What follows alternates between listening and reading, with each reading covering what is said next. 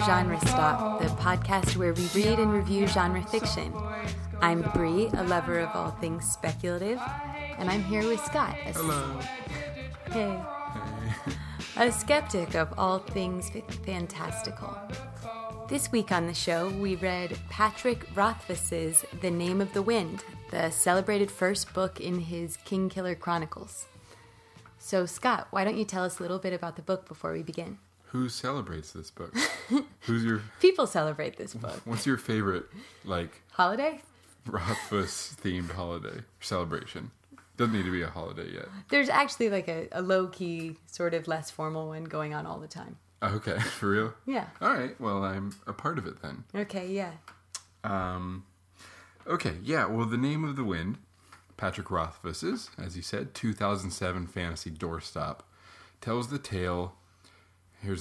his name, Kvothe. Throughout the whole thing, I was saying Kvothe, but I'm guessing Bree thinks that's wrong.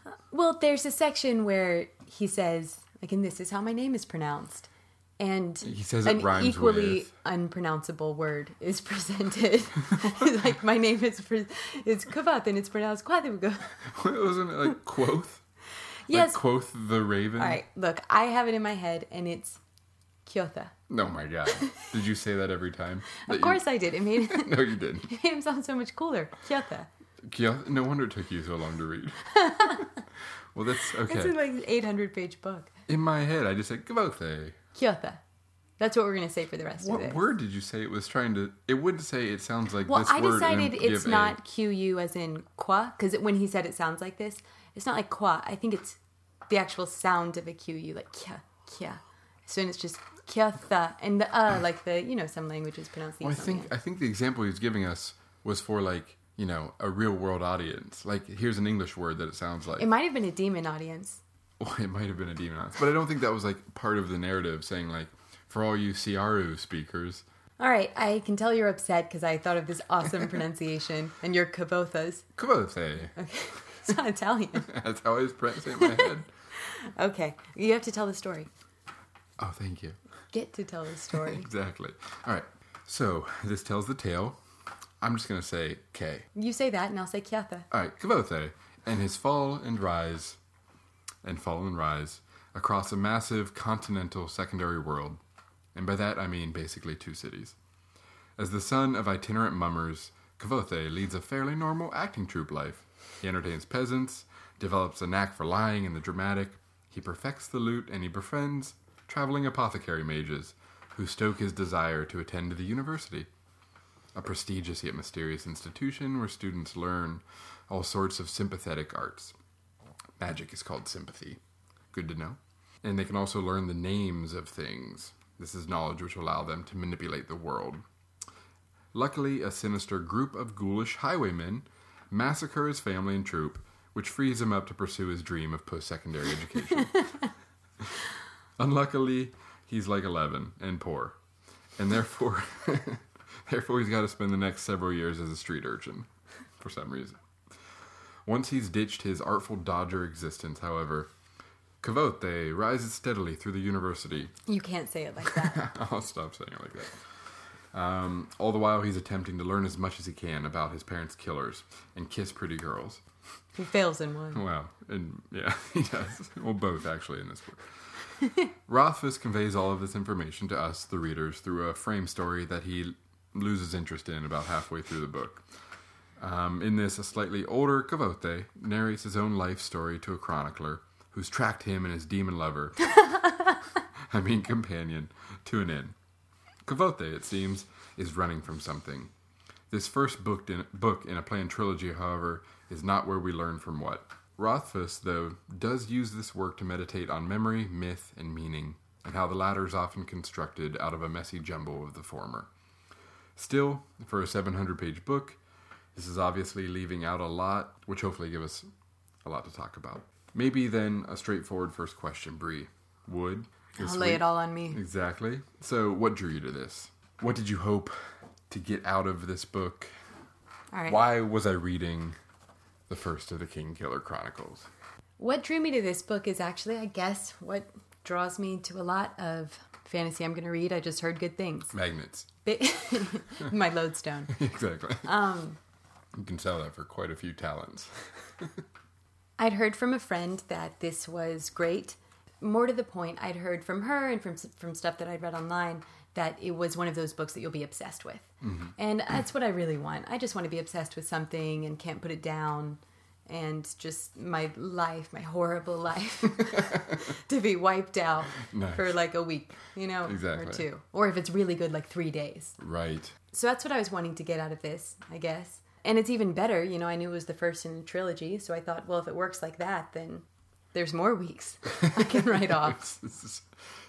This is, yes, the publisher's perspective, too. This is what's in it for trilogies. Okay, well, I mean, that makes sense. And this is, okay, so how, should we get into our thoughts on this? Or do you want to dig it? Yeah, we should get into it. Okay, if that was your your hope coming in, this is something that's going to engross you. How well did it succeed at that, or not? It did pretty well once the flashback got going. And I would say I was involved in the story while he was with the Edamaru. I don't think you said their name. Edamaru, yes, his acting troupe. They're not just troopers, they're, special. It seems like they're an ethnicity / profession type. Yeah. Or an ethnicity with a profession. They're like, maybe not. I won't guess it. I won't guess that they're ethnic parallel. You're going to say tinkers. No, I wasn't. No, there are tinkers in the book. I don't think, Irish tinkers, are they? Oh, I thought they were Irish tinkers. Are you serious? Yeah. I thought they were just back in the day, parallel universe tinkers. It worked through the Edamaru. I'm going to say it as much as I can. Through Tarbine, the city where he's a beggar. Through most of it. Tarbine went on a little long. It went on a little long? Yeah, it went on about 100 pages too long. But we got to the university, and at first I was like, yeah, academic setting. And then it lost me. And I feel like it was to the point where I wasn't obsessed with it, but I was like, okay, the plot's about to really blow up, and I'm going to become obsessed with this, and there's going to become a crazy climax. Mm-hmm. And I guess to jump right to one of my biggest problems with the book is that that climax was nothing. No, it wasn't. I mean, it was misdirection in some way. Right. Well, I think he wanted us to be excited that it was a dragon, a Dracus. I mean, not only was he, in as much as he wrote out, I think at the end of the chapter, it was a dragon. It was a dragon, period. Yeah. So I was just so disappointed by that. A lot of firsts in series still have huge endings that solve at least a lot of the mysteries. All right, so maybe he wouldn't kill all the Chandrian, who are the people who But he'd at least meet some. Yeah, he would have an interaction with one. Maybe one would die. Right. Something like that. So, okay, so then that Give me a sense that they're going to destroy the whole world. Good. And that kind of already answers my big theme question I was going to ask you anyway. Because I remember we talked about series and longer narratives extended over discrete books with the Ancillary Justice one. And I'd said that it turns me off and I don't like it. And you said you didn't at all. And so my thought when I finished this was I'm going to be able to really get Bree with this. Because, this is one in which the fact that this is a series, this is so unsatisfying. And Bree's going to also find it unsatisfying. But you're saying that's because it's bad as a series. Not this is indicative of series in general, but this one did series bad. Because it didn't give us anything. Yes, this one did the first book in a series bad. And I don't know, maybe the second 2 books. I think there's only one out, right? The second one's After out. This one, yeah, I think so. Maybe they're going to be great. Maybe he's saving it all for that. Right. But this one, you've invested so much. And then nothing gets solved except he pays off his small debt to this girl that was never going to kill him. I mean, what else? He gets to go to the library. That's the end. The Denna. I mean, we'll get into Denna. Okay, so... He won't, though. All right, so that was my problem. But I will say, I liked his childhood best. I thought that was the most engaging part with the Edamaru? Yeah. Whole Edamaru into half of Tarbine. Basically, because the only time that I liked him as a character or person was when he was young. From the time he was whatever the story, the childhood story begins to halfway through Tarbine. He is... literally wisecracking with the son of a count and giving him better than he's got within a week. And it seems so inconsistent with how he'd been presented up to until this point. All right, I feel like there are basically 3 main Quothas. Wait. This is your moment to shine with your name knowledge. Okay, there are 3 Ks. You might as well say Quoth. I'm not saying. I'll say Quatha. Okay. Quoth. Keep, All right. keep that up. There's the third person him in Who? the beginning, in the frame. Kyotha. Okay. All right. There's the first person Kyotha in the frame. All right. I'm sorry, third person. Who? And when he's the innkeeper and there's all that, stop saying the innkeeper. I get it that he's the smoldering hero underneath his like innkeeper rag. Is the third silence. Okay, I like the silence thing. I like when it became like unabashedly heavy-handed in third person tone. Right. I thought there was something like, ooh, I get it. Yeah. Because otherwise everything was too subtle for me and I didn't get anything. Yeah, right. I don't understand what happened. You do understand that the innkeeper was... Wait, we can talk. I don't want to expose you, but at what point did you know Bast was a demon? When the book told me he was a demon. Which is crazy because it was signaled so heavily from the first page. Wow. All right, there's that third person him. There's the first person him in the flashback. And then there's this freakish character who's... Cody? No. Third person him within the frame once he starts telling the story. Wait, okay, hold on. Oh, yes. And it's so bizarre, and the tone changes so dramatically. In both of those, one, he's like this struggling hero boy on a journey, and then the third person, he's this wounded, bruised hero, and then I imagine him getting a piece of bubble gum and leaning on his knee and being like, maybe you've heard of me. He's so Oh, he's got a name. The chronicler, he didn't tell people. The chronicler came to him saying, I have heard of you. He says literally, maybe you've heard of me. Okay. We can go to the page. I understand. I believe that page exists in this That book. page really exists. I'm going to find it. I thought there was the three characters were not the same character to me. Deliberately? You're saying or just no. writing-wise? Writing-wise. Oh, yeah, no, obviously. Okay. Is that obvious? I don't think it was obvious to Well, I Rothfuss. don't mean obviously. I mean, yes, this character was written very inconsistently. Although... I found it. I found what? Oh, okay. See? Let's see it. You may have heard of me. Oh, God. It's a chapter ender. Well, on the back of the book, we get that also, you might have heard of me speech saying, I've stolen princesses from sleeping barrow kings. That is on the back of the book. I burned down the town of Trebon. I guess we heard that. I spent the night with Felorian, left with my sanity. I was expelled from the university. I tread past by moonlight that other fears to speak of during the day. Oh, it's tough. I've talked to gods, loved women, and written songs. So he's done about 35% of those things. I'm really embarrassed now because I didn't read the back of the book because I don't like knowing anything. That's fine. No, but now it looks like I didn't read the book. I actually only read the segment on the back. Of course. You may have heard of me. The one line that I quote. Yes, exactly. So that was one of my main problems. Tell me about some of your problems with the book, if you had any. We don't have to be all negative. We can get... Well, we'll do problems and then we can do positives. I already talked about my love for the Edema Rue. Problems and then solutions. You mean. Some of my problems, they're the same thing, kind of. I think I liked a third of this book. I was into parts of the middle third, when it was at the university. It wasn't, the plot was interesting, I wasn't there. Something about the writing, the characters, the scene, the way he would describe certain, academic aspects, before it had anything to do with women. It fell in line there for me, and there were 100 pages where it was humming along for me. Mm-hmm. A little more than that for me. I guess so, yeah, 700 pages. Yeah. The middle third, maybe page 250 to 550, whenever he left to go meet the dragon. And then the rest was a blur of, and here I'm going to admit, of skimming. You skimmed? You can't skim. Well, okay, no, I didn't. That's how you finished it so fast. Of course. You think I'm going to read 10 pages on a dragon? Or not the dragon, but on riding his horse? I can point out the spots to you at which I would say, I made a note that said, holy shit, did I just read a page about him buying shoes?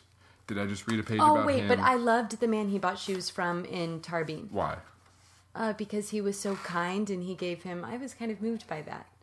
I actually thought he was like a god in disguise, but maybe I'm still City of Stairsing. Well, this might be then the thing between... So this is why I might have been kind of, not dreading, but this was the kind of book that I was... in my head, I imagined that this type of fantasy book existed. The book where people love it, but, if you interrogate them, it comes down to them liking to be in a world, whatever that means, than, getting a story. And so I had a feeling picking this up and thinking about it that, this is going to be ponderous. This is going to give me a lot of things, digressions. And they were there, and I just was not interested. Half of his romance, I skimmed.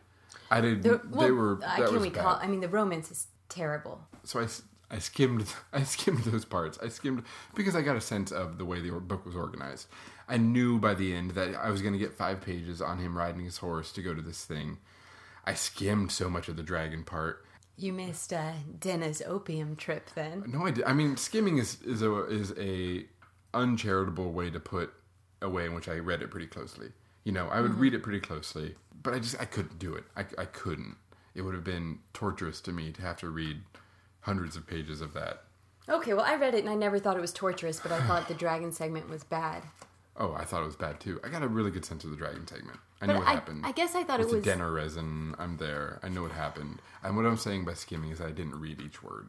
Which I think when a book that a lot of reviews I've read, that their draw to it is saying that it's lyrical and eloquent and evocative and that it's unlike fantasy books because it does that. By halfway through the book, it forces me to not care about the language. It's failed in some sense. Well, yeah, I mean, I guess I haven't read any reviews of this book. I mean, I read the back, and there are 3 pages at the beginning. Okay. I didn't think the prose was lyrical at all. I thought it had the... Ursula K. Le Guin. It's a rare pleasure to find a fantasist writing with true music in the words. Wherever he goes, he'll carry us with him, as a good singer carries us through a song. Okay, maybe music in the words, but... I understand what she means by as a good singer carries us through a song. I mean, I actually thought the prose quality was pretty, not very good, on the lower side of fine. But I thought maybe because of that middle third, or for me, what was, until the last 200 or 300 pages, as a storyteller, he was doing well. Oh, I thought so too. So, underselling my actual, interest and being with it there for that middle third. And for the parts that grabbed me, they really grabbed me. But maybe it was too apparent or self-evident. The Tarbean, I couldn't believe I was in Tarbean for 150 pages. I couldn't believe when he was leaving I was buying shoes with him. I couldn't believe when he was going to meet this dragon that he was riding his horse for this long. It was just so much. The parts in the woods, he's just getting drinks. So much stuff about what he's bought. I mean, that's a ponderousness that I think someone would appreciate being in that world that have no... little appeal to me.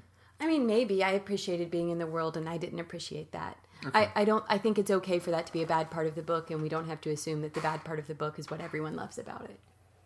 What do you think people love about this book? I think people love the tale, and I think they love him, which I don't, but I think they love him and they love the good yarn aspect of it.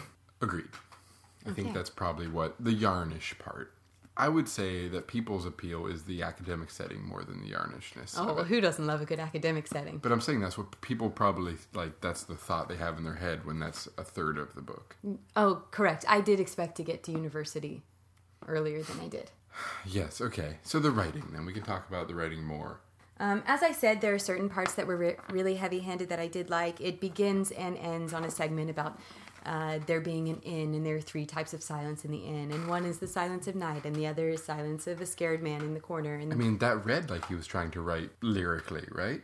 I mean, I don't know. Maybe I just enter these with a different mindset, but no. I mean, I don't think that this writer is sitting there thinking he's spinning the most beautiful lyric. I think he's telling you what kind of book you're in, and I think he's trying to get you into a grand, epic feel. And I think that's what it indicates, just like a lot of the language, and there's way too much of it, and we'll especially get to it when we talk about women, but a lot of the language that uses, a lot of nature, just, the stone deep eyes and all of that, I think is less about, look at my beautiful description, and it's more about, this is a book of magic, so I'm going to use a lot of the elements because I'm playing on the popular imagination of what a fantasy world is. I see what you're saying. I think the answer is actually somewhere between our positions. I think he thinks, for the genre in which he's writing, he's doing something pretty and lyrical. Mm-hmm. But I also think, like you said, there's something more, I'm telling a story and moving things along that I'm giving credit for. Mm-hmm. But just to illustrate that, because he does it twice, he thinks it is something, and he introduces us the final paragraph about the silences in that prologue. And this reads to me as someone trying to write not just exposition, narrativization, but it seems like someone trying to write something pretty. He says, "This third silence was appropriate, as it was the greatest silence of the 3, wrapping the others inside of itself. It was deep and wide as autumn's ending. It was heavy as a great river-smooth stone. It was the patient, cut flower sound of a man who's waiting to die. He thinks he's doing something. Yeah, I'm not saying he thinks he's writing garbage. And I don't think, actually, there's anything wrong with that paragraph. I mean, it's heavy-handed and it's dramatic, but that's the kind of book we're in. I don't even think that's dramatic. All I'm saying, I'm not disagreeing. I'm saying that I think the silence of a man waiting to die is dramatic. Cut flower. Sure, I think the author intends that to be good writing, but like good writing of a certain kind, which is he's telling an epic fantasy tale. Which is what I'm saying as well. Okay, well, we agree. I think we do agree. We'll just agree on that. Okay. Well, then another thing about the writing, which I just get a kick out of, and I think I kind of really like in fantasy or genre writing, that it lets authors like write in a way that other authors would like wince at, that they could never do, that I'm sure they have lines like, but they would just say, oh, I can't write that. Write from a place of deep Solomonic wisdom. When Kvothe is given control of the classroom, and he says, Heme was giving me enough rope to hang myself with. Apparently he didn't realize that once a noose is tied, it will fit one neck as easily as another. I actually liked a lot of folksy turns of phrase in this. That's when he described a song as... We're getting a little too combative. When he described a song as old as God, when he described something as a one-whore town instead of a one-horse town. The difference between telling a story and being in one, the fear. I guess what I bridle at a little bit is... I'm not making any judgment with this observation. I mean, I think they're just different. I'm saying I don't think that Patrick Rothfuss is unaware at all that he's doing that. I mean, I don't think fantasy writers are worse writers. I never said that. That's why I just said I think this is a nice genre in which they get to like exercise this writerly vein. Okay, I'm projecting stuff. What about this paragraph? When Denna has taken her Denna resin, and he says, there are names for people who take advantage of women who are not in full control of themselves, and none of those names will ever rightfully be applied to me. All right. The way women are in this book. Oh, God. Is really bad. For one, there is not a non-beautiful woman in this book. Oh, God, you're right. Every single character, he has a moment where he realizes how beautiful she is. Even the 13-year-old. Oh, my God. Wait, exactly. Wait, where is that? Yeah. It's so great. It was near the end of the book, and I was so sick of it by that point. And this little 13-year-old comes to, like, bandage a wound or something.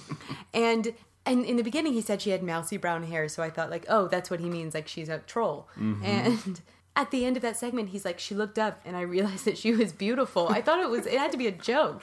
Right. Like, again. Oh, yeah, that was like all of her friends have died at that wedding. Yeah. And he can't help but being attracted to her. No, I mean, that was crazy. All of the women are super beautiful. None of the women have anything that distinguishes them from each other except the main girl, Denna. Take the trope of woman as nature and man as knowledge and civilization. Right. And map it onto Denna, because all she is a wild, free-moving, dust-swirling, whatever. And even the way he describes her, that it was so creepy and gross to me. I couldn't get involved in the romance at all. When he first talks about her, I mean, he does this, that long thing about how no one can describe her beauty. It's unbelievable, da-da-da-da. And then he starts talking about how she's a wild thing and how, he starts it with, as with all truly wild things, care is necessary in approaching them. Stealth won't work. And then he talks about the slow care you have to use to get near one. It was just so gross and dehumanizing. So gross. There were at least 5 or 6 different places where I just marked down ew. Ew. Wait, how about this really bizarre, sequence in the class with Heme? Which one's that? Where the woman comes in? The girl student comes in and sits down, and Heme asks her to close her legs. And so she does. And then he's like, the gates to hell are closed. Right. And maybe that would be like a ribald joke, but... No, I mean, I think that one... I mean, there's problems with that. He was trying to cast Heme as a villain. Right, but it was so bizarre that he would actually say, close your legs to this, like... He set him up as the worst person in the university. So he's using this... us sexism to get him on our side, That's right? true. But we know who the best person in the university is. And it's Kvothe, because just like what you quoted... Wait, who is it? Kvothe, whatever. Just what I quoted? All right. It's what you quoted is one example of many in which he's so noble that he decides not to rape someone. Oh, my God. It's just horrible. I mean, again, there was this segment when they go into the library and Ambrose, who's the villain, other than Heme, I was very confused about that scene. Was he about to rape that girl?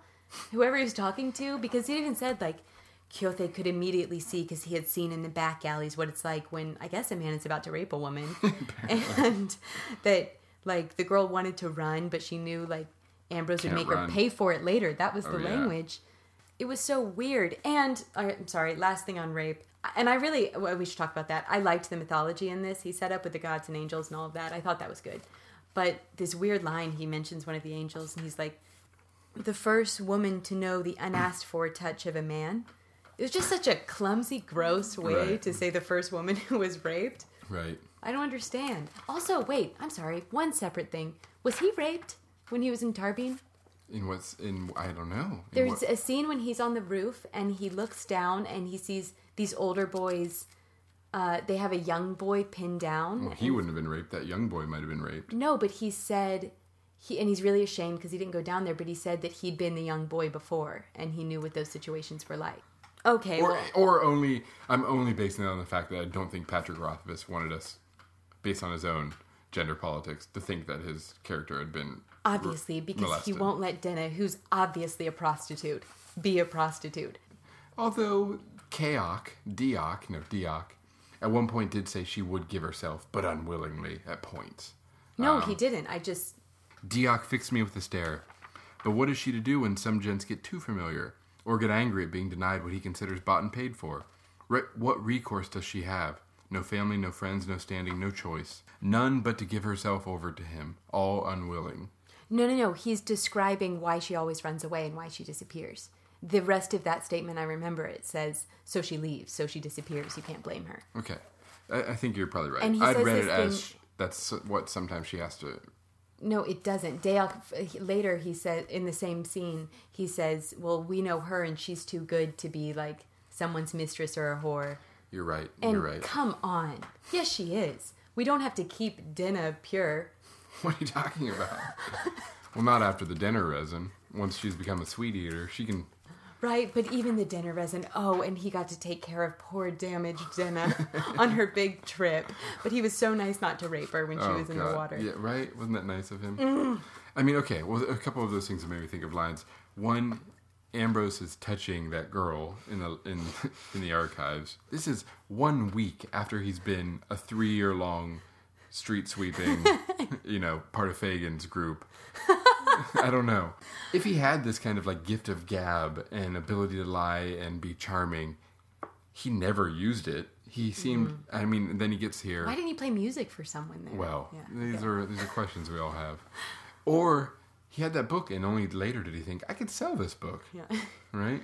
Anyway, so literally a week after he's done that, he's talking back with Ambrose and he says, mentioning the woman he's touching in the archives, this isn't some brothel.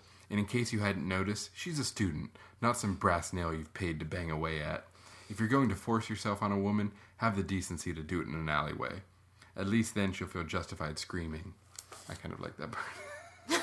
Have the decency. But anyway, it's just this strange fixation on that. And the ooh parts.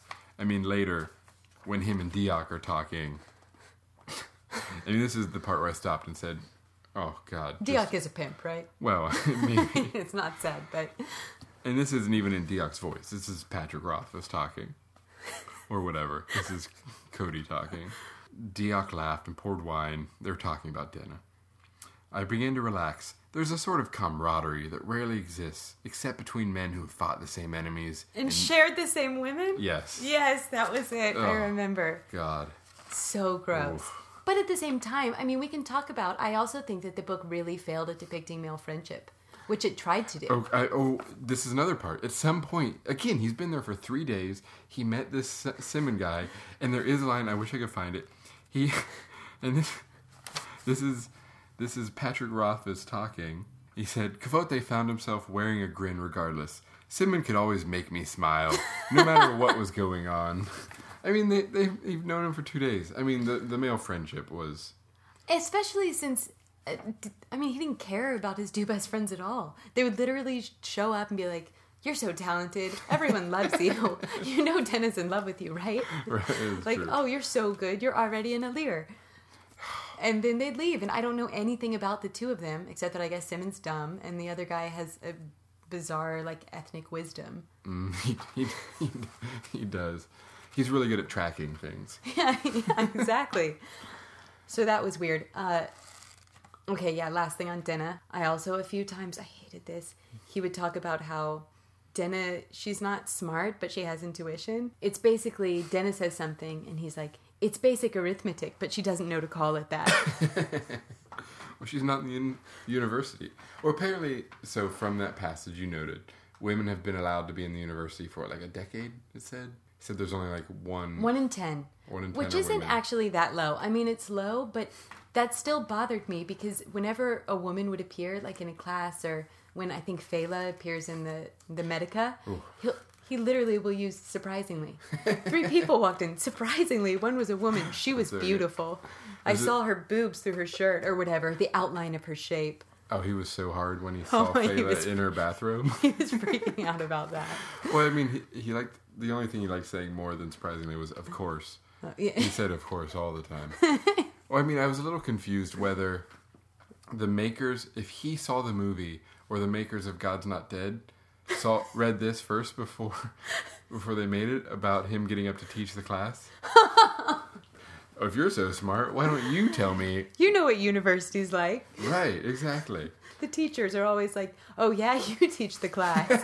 You think you're smarter than me? Exactly. Prove God's real. I mean, do a sympathy binding.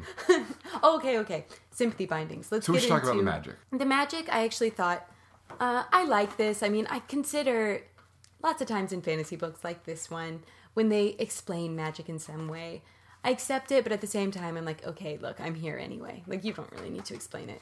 You know? I see, that's interesting. Like, for me, it's just like, okay, yeah, magic exists. But I did like this one. It's sympathy. And they kind of, I felt like we're trying to make it more scientific and less magical.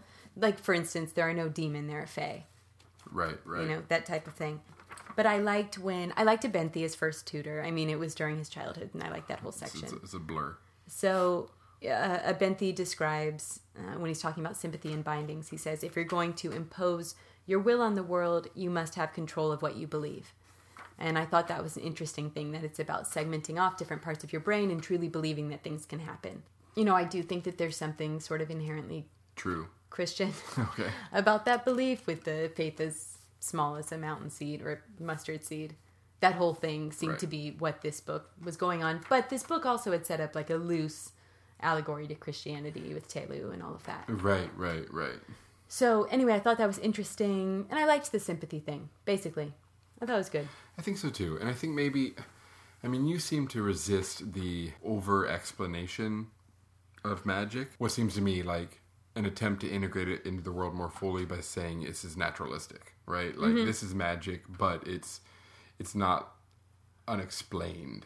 I mean, I wouldn't say I resist that so much as I don't need it as a reader, but I Right. understand if the author feels obliged to provide it. But I don't even feel like it's an obligation. I feel like, and again, maybe this is me just thinking too hard, but like what I'm reading into all these spots and reading throughout here, and I think explaining the magic and positioning it in that way is, again, just internal genre commentary by authors about, like, they are always in dialogue with whatever maybe this genre has done. I felt like that was done throughout. Like, for example, on 333, and you'll probably, even if you didn't think about this going through, you'll recognize this and probably remember spots where he did it all the time. Bast is talking to the chronicler. Bast is my favorite character. Okay, Bast is a good character, thank you. But they were talking about the fact, what stories do, you know, what it's like to tell a story. And chronicler says, think of all the stories you've heard, Bast. You have a boy, a hero, his parents are killed, he sets out for vengeance. What happens next? And here, it's blatant, right? This is genre commentary. Bast hesitated, his expression puzzled. Chronicler answered the question instead. He finds help, right? A clever talking squirrel, an old drunken swordsman, a mad hermit in the woods, that sort of thing. Kvothe nodded. Exactly. He finds the mad hermit in the woods, proves himself worthy, and learns the name of all the things. Then, with these powerful magics at his beck and call, what does he do? The chronicler shrugged. Well, he finds a villain and kills them. Of course, Kvothe said. Clean, quick, and easy. We know how it ends practically before it starts. That's why stories appeal to us. They give us the clarity and simplicity our real lives lack. But Kvothe leaned forward. If this were some tavern tale, all half-truth and senseless adventure, I'd tell you how my time at the university was spent with a purity of dedication. I would learn the ever-changing name of the wind, ride out, and gain my revenge. Simple as that. But while the truth might make for an entertaining story, it wouldn't be the truth. The truth is this. I'd mourned my parents' death, and the pain of it had faded to a dull ache. So, with that mad hermit in the woods thing, it's just like saying this isn't a simple fantasy tale, right? He's trying to do that throughout, and I think by making the magic less than magic, but at the same time more than magic because it is explained, I think he's trying to do something with the genre. All right, I marked that section too, and I wanted to ask you about it because last week we were talking about how a lot of today's genre writers sort of... I miss you, Shara. I love you. But feel like they have to try and subvert archetype. That always seems to be going on. And there were a lot of moments in this book like that. I mean, that one was the big one. Right. In which I felt like it's not that the story was trying to do that, but the writer, the narrator, was trying to do that by saying something like that. Kvothe. Or you mean Patrick Rothfuss. Or no, Kvothe actually too. But that was one of the interludes. Yeah, I mean, yeah. Okay, right, Patrick Rothfuss. You're right.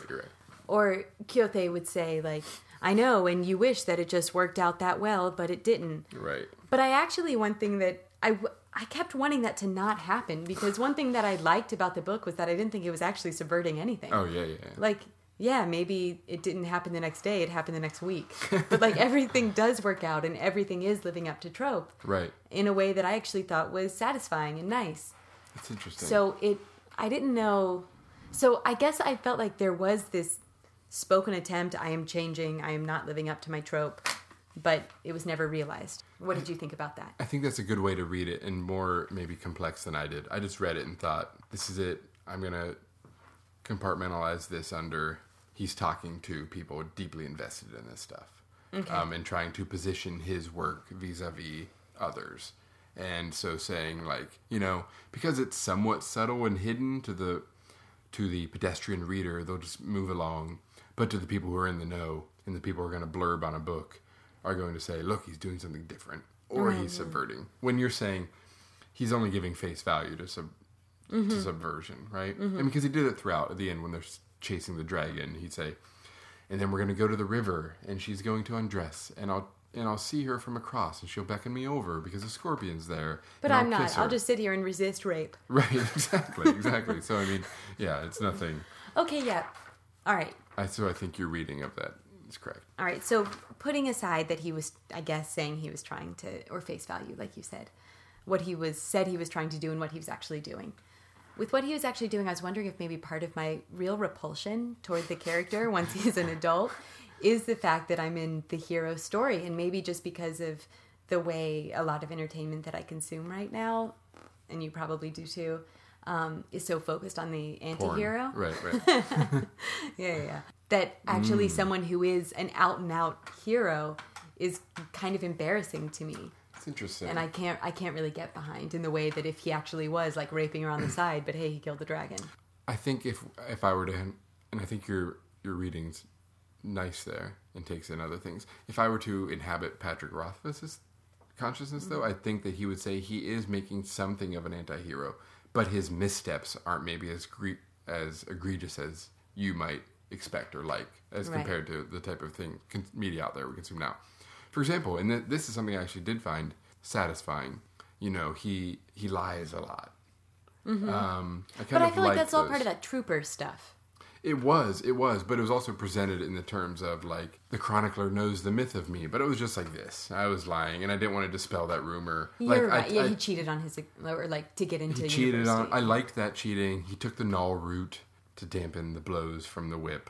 Not that I'm saying it was great or not, but, yeah, so I like that. In addition, I think something you say when he becomes old, I think Rothfuss, again, would say he's not old. Like, I think a big thing, and again, this is badly written maybe, so it doesn't really come across, but I think he wants us to think this is a really young guy. Oh, he's supposed to be 25. I forgot that. That's so dumb. That's really dumb. He's supposed to be 25 telling the tale. So when this is happening, he's what, 15, 16? Yeah, I mean, I think, he's like really young for most of it, but the fact that the troubled past whatever hero is 25 years old actually made me feel like this was YA. And nothing else did. Right. Like, why is he 25? Why can't you make him, 45? Right, exactly. Exactly. All right, but what you said about the whipping, I did want to just the final woman commentary here. Okay. I did like that the author and Kavothe's one stand for like They are one. for gender equality was when, but women don't get whipped at the university, which I think is really unfair. That's so good. Exactly. They got to take them lashes just like anyone else. But how can you whip the summer sun? You can't whip the summer sun. Yeah. It's unknowable.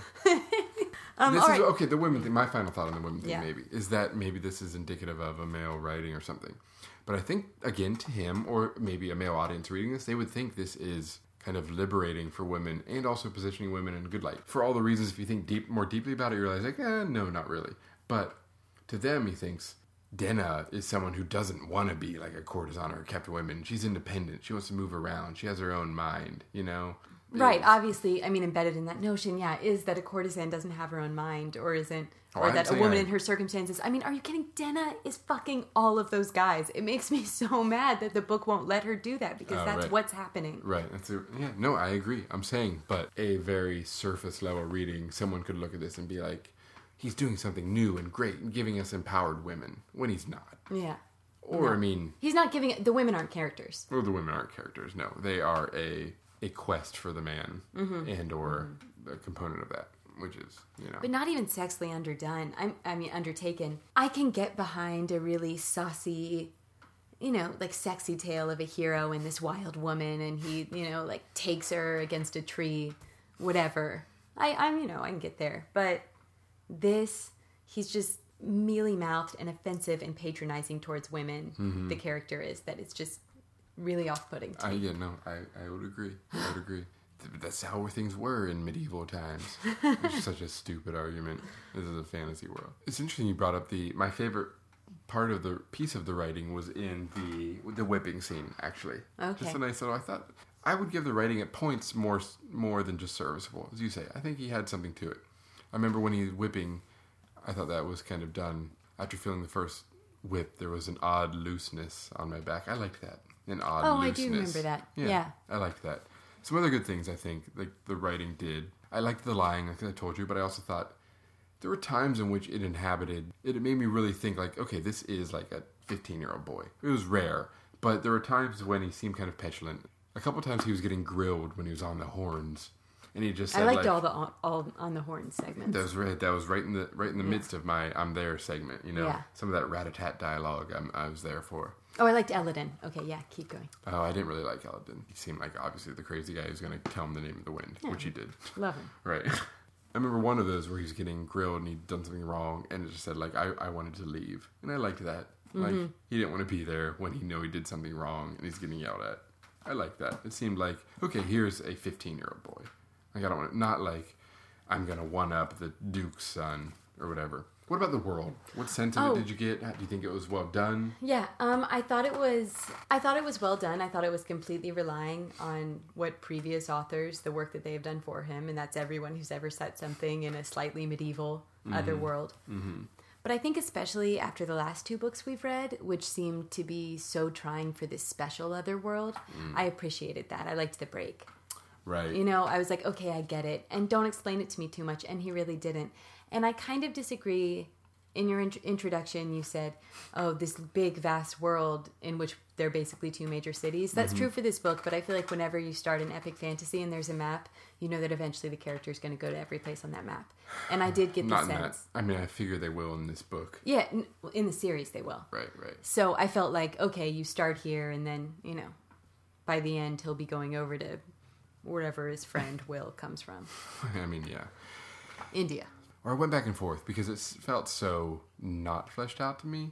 But then I thought later, I kind of liked it. It was only giving us as much as Kvothe saw himself. Mm-hmm. Which seemed like a nice corrective to maybe like a book where like, here are 4 chapters where we just talk about the political intrigue. Or even like a book where the main characters are nobility. So you have to like, for the palace intrigue to work, you have to have a sense of like competing factions. Mm-hmm. And this king did this and this king. I liked that it was more bottom up and you only got a sense of what the character got a sense of. And so like there were a lot of places on the map I had no sense of. And I think maybe this might have even been unconscious, but I kind of liked that. Like, well, it's not really important. Somewhere else. Yeah, so that's maybe nice just how I'm thinking about it now. And another day I'd think like, yeah, there was nothing special. Like Tarbine was whatever. As long as there are no yokels with dialects. Okay, I agree with that guy, except that I said a lot of those lines out loud. And if you're going to write like a whatever deep hill Cockney, or what I guess that guy was speaking, that's a good way to put it. It was not like just by pronouncing the sounds as he wrote them, I did sound like that man, and I'm going to start doing it sometime now in my private life. I agree. I think that was correct. That whole part, again, okay, did you see an equivalent between the shoemaker and that guy? Take that guy out and you save 50 pages and nothing's lost. That's true, but the shoemaker was like 2 pages, and he was a kindly man. What? I mean, he just bought shoes. No, it wasn't that. It was that, I mean, that's one of the reasons I liked him when he was younger, because for one, kind of maybe embarrassingly, but I was moved by his parents' romance. His parents' romance? Like the way that his parents loved each other. Okay. Make sure you say that again closer to the mic. Make sure we have it. No, the moment when right before his parents die, when he's out gathering firewood and he says that thing about how he hopes they didn't spend their last hours chopping carrots or whatever, and how he hopes they spent it. I think he said busy with loving each other until the end. And I was kind of like, I loved it, and I was there. And to me, the most emotionally disturbing part of the book, in a good way, was when his parents died. And I liked his description of trauma after. I liked the 4 doors. The 4 doors that trauma shuts things behind, and he went back behind a few of them. I agree. I just thought of this now. Does that mean... So his escape from the Chandrian massacre was basically similar to Denna's at the end. When in the woods, when the Chandrian came. Well, Denna's Master Ash, or whoever that is. Obviously a Chandrian. Or, let's sit down and question Denna about that guy. I mean, that was a crazy loose end. How I was so over it for the last 100 pages. Well, I was really see, I kept believing, until I was 20 pages out, after the dragon thing, waiting for the climax.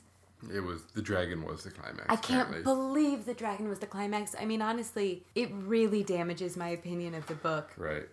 That was the end of it, which is, I mean, see, he's writing 2 more. I'm sure, I hope he can write, a gripping conclusion to a book. So why didn't he write one to this one? Who cares about the dragon? If anything, you've already taken away any dragon magic by saying it's a giant animal. He kills a giant animal. Okay, one thing.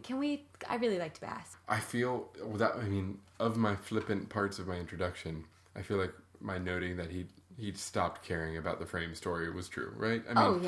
He doesn't care about Bast. But Bast is a beautiful Renaissance dandy. And I think we both know that. I mean, talk about projection. We have a little sense of Bast, and you're putting that on him. He's a Renaissance dandy? They said he was dark and beautiful, and he's a fairy. What else do you need? I mean, you're right. Bast isn't bad. He's not bad. And I will say, one of the things that made me most excited was the end section. Not that I liked this section, but what it hinted at. With when Bast was yelling at Chronicler, and his eyes glaze over in a demon-y way. I'm into that. Starts talking about, I think he says, you don't know the tune to which I dance. Right. Basically. And I really like the idea of, deep otherness in characters, and the fact that Bast is not a human. And he had already indicated earlier that there are many different types of fae, though you commoners will call them demons. There are many different types of fae, and they're as different from each other as this from that. And so I'm excited, and I hope that the book would go into that world and bring out all those different... I agree. And, I mean, that was kind of interesting, but it wasn't done well. Again, it gets back to, can he write... That's true. He can't write a climax, but he also can't write, a cliffhanger, because that was, the big, you need to do things, I am threatening you, you're not doing it right, Chronicler, things are we need to pay attention. But even his, point about what's wrong is so stupid, which was that, don't let him talk about bad stuff. He gets sad. I was disappointed because... There wasn't anything bigger. I mean, for 700 pages, there was no bigger reveal. There was no bigger reveal. I mean, the end was a total disaster, I agree. Yeah. But in that segment with Bast, I liked what he started to say, which was that we fae understand, which you humans don't, that there is a closer relationship between being and appearing than you think. So it gets back to my point about memory, myth, and meaning. Definitely. But I thought, completely. But I thought that was going to lead into this whole thing about appearance and reality and the difference. And then he was Yeah, just what you said. And then he was like, so don't let him talk about his lute playing, and don't let him talk about Denna. Tell him how strong he is. I mean, so yeah, I mean, if you're writing that last part, Maybe I'm I with just you. like Faye. I just want some Faye. Maybe our next book. Maybe You're picking it. I don't know how many Faye are going to be Get in some it. Faye in there. We'll try. I don't have a good history with Faye. But I mean, okay, so just to wrap that up, he did a bad job for anyone who wants something from this to hold on to the next. Someone that says, I'm excited for book 2, all they can go on is that I hope whatever he gives us is something fun, given with some energy, because nothing here is alluding to anything. Like, I guess we need to know why that demon was there. Who are the Skraeling? Not who, obviously they're metal spiders. Yeah, I don't care about the Skraeling. Right? But it's just... Yeah, so with what I wanted, why I read this book and what I wanted to go into it for, and maybe that did, my expectations affected what I ultimately thought. I was hoping that I would finish this book and, whether we're doing it for the podcast or not, dive into the second. Right, you know? right. I'm not going to do that at all. But I will say, I do care about what happens, and I would like to see him and the Chandrian face off, and I would like to see if the author can pull off an ending, and I would guess that at some point I will read the second one. I'm probably less inclined to read a second one. It may be more indicative of how frustrating the ending was. At some point, right towards the end, you've read, this is page 711. Mm-hmm. You've read a lot of pages up to this point. And then in a simple paragraph, he says, I was wrong. Ambrose had learned to bide his time. He did manage to get his revenge, and when it came, I was caught flat-footed and forced to leave the university. Mm-hmm. We've spent hundreds of pages trying to see if he'll stay in the university. And knowing that he'll be expelled. I mean, he says in the beginning, I was expelled from the university. Yeah, but it's just like, okay, I guess that's in the next book. You didn't get expelled. Well, I'm more concerned or interested in when he kills an angel. Remember when they threw that out there? Like, this is the face of the man who killed an angel. So this is what it read to me like. This is this guy's first book. He sat down, he wrote a first couple of chapters, and then just lost himself. He did, yeah. Right? And so But he got it for a while. I mean, he did. But he wrote that description of, here's what this dude's known for. Mm-hmm. I'll get around to these. Holy shit, I've written 800 pages. I haven't touched on any of them. Oh, well, there'll be a second Maybe a book. dragon? Yeah, why not throw a dragon in there? Yeah. So, I don't know. Let's maybe wrap this up then. Yeah. Well, can I talk about the ratings for a second first? Because I've been thinking about this. Are you like one of those, like, crunchy girls who's like, let's not give ratings? Like, everyone gets 10 bass. Well, I will say that I enjoy doing this. The rating segment fills me with the most anxiety. Well, that's what gets the most feedback from our listeners. They love the They're ratings. They're obsessed with the rating system. You're right. I do want to say we're using a 10-point scale, and I'm not at all connecting this to like That's because you have trouble with arithmetic. Well, you're a woman. I'm a summer storm. This is true. We will do this out of lightning crashes. Yeah. Exactly. Yeah. All right. But I understand. All I'm saying is that I'm not doing this like the same way our academic scale is set up. It's not, In the university? I mean, out of how many in the country, lashes? Scott. I mean, in this world, not his world. Right, in the United Arab Emirates. All I mean is, to me, just so everyone knows, a 0 means this was terrible. I could never look at it again. A 5 means this was okay. Mm-hmm. It doesn't mean F, is what you're saying. Yes, a 5 is not an F. It's not a 50. 5 is not a failure. And a 10 is like, this is amazing. Right. So, I think I gave City of Stairs a 6.5 last week, and I'm saying I don't think it's a D of a book. Right. I see what you're saying. It's kind of, we could use, when you like rate, in the Patrick Rothfuss vein of gender politics, when you like rate girls on their looks. Well, there's only 10s. For him. But like, if somebody's a 6, they're not like terrible. It's like, she's a 6. Right, she's only she's 13. But like, I can imagine what's underneath those morning clothes. All right, let's rate this book. All right, how many Skraelings do you give this? All right, just like last week, I need to balance out what was my interest in the book, or my enjoyment level of the book, how absorbed I was, and what I think the book deserves. Good. For me, my interest level was higher than what I think it deserves. Okay. I'm giving it a 7.3. All right, I like that. Yeah. I like the precision. How many demon lovers do you get? You only get one demon lover. Don't take iron near it. I'm just going to have to break it down very straightforward. I enjoyed a third of this book, 3.5, but I enjoyed that third more than an ordinary amount. I'm going to give this a 5. 5. Okay. You know, I mean, I just thought what was good was kind of there, but the rest, there was just... I mean, I kind of like your scoring more because I don't like that I'm giving this book higher than A City of Stairs. I think the writing was better in City of Stairs. I think it was better constructed, etc.